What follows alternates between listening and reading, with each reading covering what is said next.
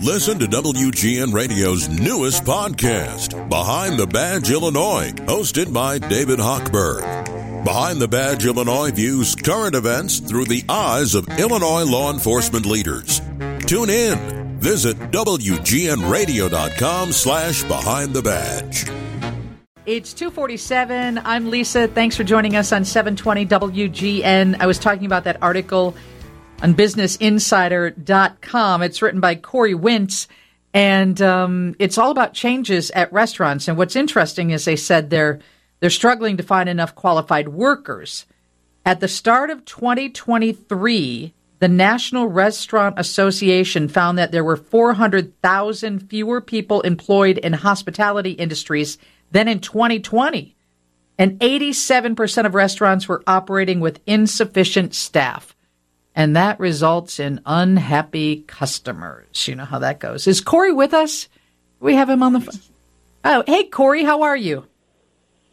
Great. Is this Lisa? Yeah, it is. I really like the article because on Fridays we talk about food and you're right. People are very cranky. Diners are stubborn and they don't want to change. What was the most impactful thing you thought you pointed out in this article? I think, and I apologize because I'm actually in a pizza place with my daughter right now, so I might be a little bit distracted.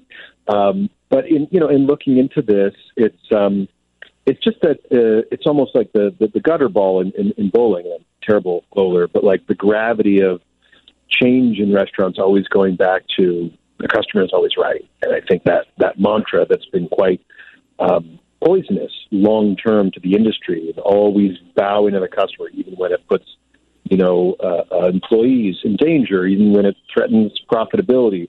And at a time when restaurants really are trying to figure out how can we change to really be part of the future of this industry, part of a model that makes more financial sense for all the stakeholders. Time and again, the obstacle is like, yeah, but customers won't like change. And that's the most frustrating thing.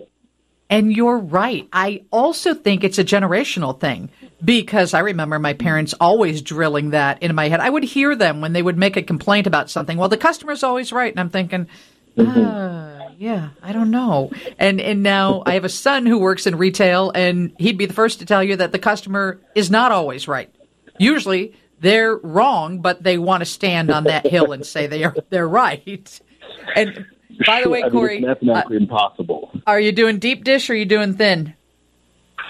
It's a thin crust style pizza. She's 4 years old, so this slice of pizza should take her a good 15 or 20 minutes. So I'm also intrigued because you talked to Rick Bayless, one of our locals here in Chicago, who we admire very much, and he's talking about dynamic pricing.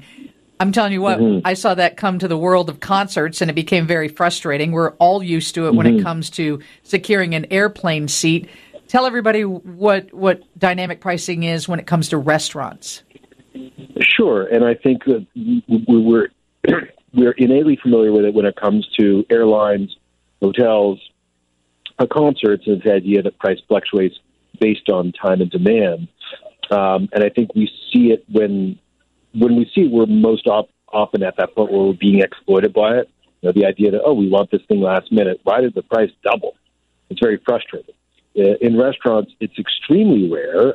Rick Bayless has started using it as one of his restaurants, Temple of Opal, I believe, in Chicago just a few months ago. And, I know a couple of restaurants who are doing this, and they're not doing this to generate more revenue. They're doing this because classic problem in restaurants is you got a good restaurant, it's popular, you got a strong customer base, you don't have a problem filling seats on Friday and Saturday. You do have a problem giving regular hours and maintaining inventory with all your staff and all your suppliers when you're dead on Monday, Tuesdays. The idea is if you can lower prices on those nights, you can incentivize more foot traffic, and you can stabilize your revenue and your hours and your staffing and all that. That's what I've seen a few people doing, and that's what he's done. He's simply got a lower price on some weekdays, and they're early days with them, seeing how it works.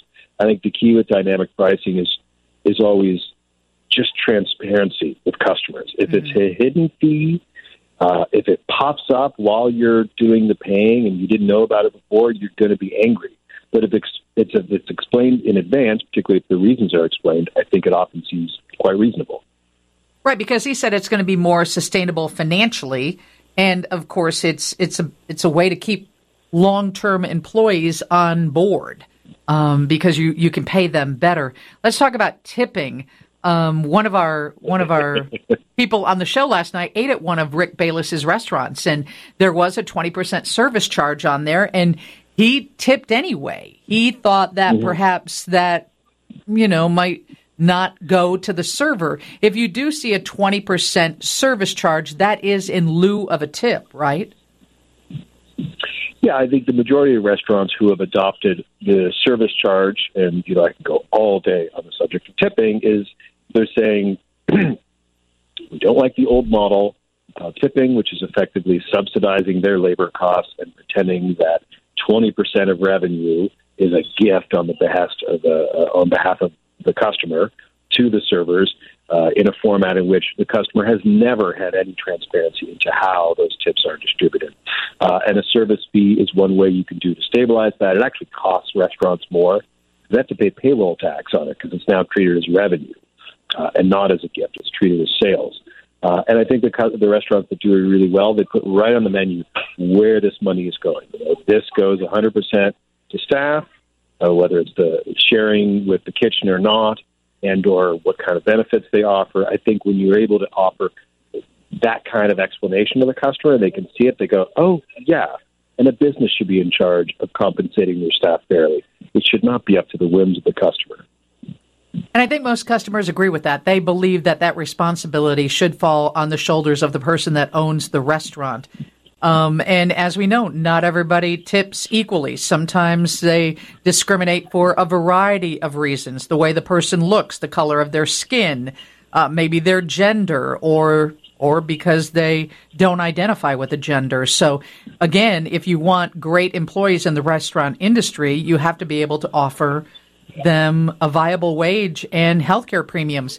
When you were doing research for your story, did you find that many of these people who do have a service charge are paying better and offering healthcare premiums?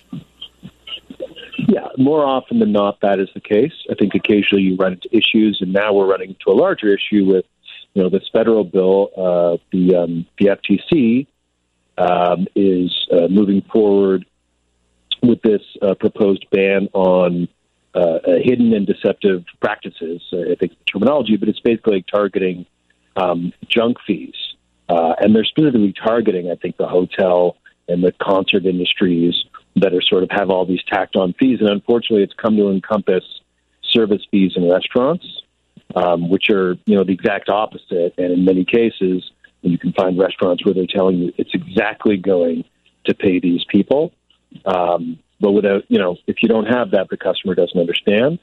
And when I, was looking at all these studies, there's studies that demonstrate everything you're talking about, almost all of them by Michael Lynn of Cornell University, which say, yes, when explained to customers, that they would rather people be compensated fairly by the business than depend on tips. However, in others, comparable studies, you also see when you talk about raising prices to accommodate paying people fairly, customers go, whoa, you didn't say anything about that.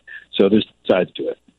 And why have they figured that out in Europe and not in America? Anybody who travels is pretty familiar that in Europe you might just leave them €1 or $2 for outstanding service. And there doesn't seem to be any service charge associated with that bill. I guess it's just built into the price of the food then, right? Yeah, and there's plenty of countries that have that. And the thing is, they didn't figure it out in terms of getting rid of tipping. They never had tipping in the first place. So it wasn't about abolition. It was about they already had a system that works. And yes, that means they need to factor in living wages, hopefully living wages, into the price of goods and services rather than artificially present a menu price that is an illusion, that it's really like 1/5 lower than the actual cost of the meal. Some people are texting in, they believe that tips make the server work harder. What's your response to that? Yeah, I mean, this is the classic economic argument that the incentive for good service is tips. If that's true, how much do you tip your dentist your electrician, your accountant, et cetera. I can go on, but there are plenty of people who do not depend on tips. I'm going to presume I don't know, maybe I'm wrong, I don't know. Perhaps the same people who are calling in are also paying 20% of your income because that's how you earn it. Probably not. Most of us do our job well because we want to do a good job and we are compensated fairly for it. And if we're independent, we own our own business, we set our own fees. I think it's nonsense, the idea that people would only work hard with tips as incentive. And there are people who believe that, and then people who believe even further that it's an acronym for to ensure prompt service, which is already misspelling the word ensure. Great point. Enjoy your pizza with your daughter, and people can check out this article on BusinessInsider.com. Thanks for having me, Lisa. Have a great day, Chicago. Yeah, Corey Mintz, BusinessInsider.com. The title is Restaurants Across America Are in Crisis Because of Stubborn Diners. Steve's News comes up next from the Northwestern Medicine Newsroom.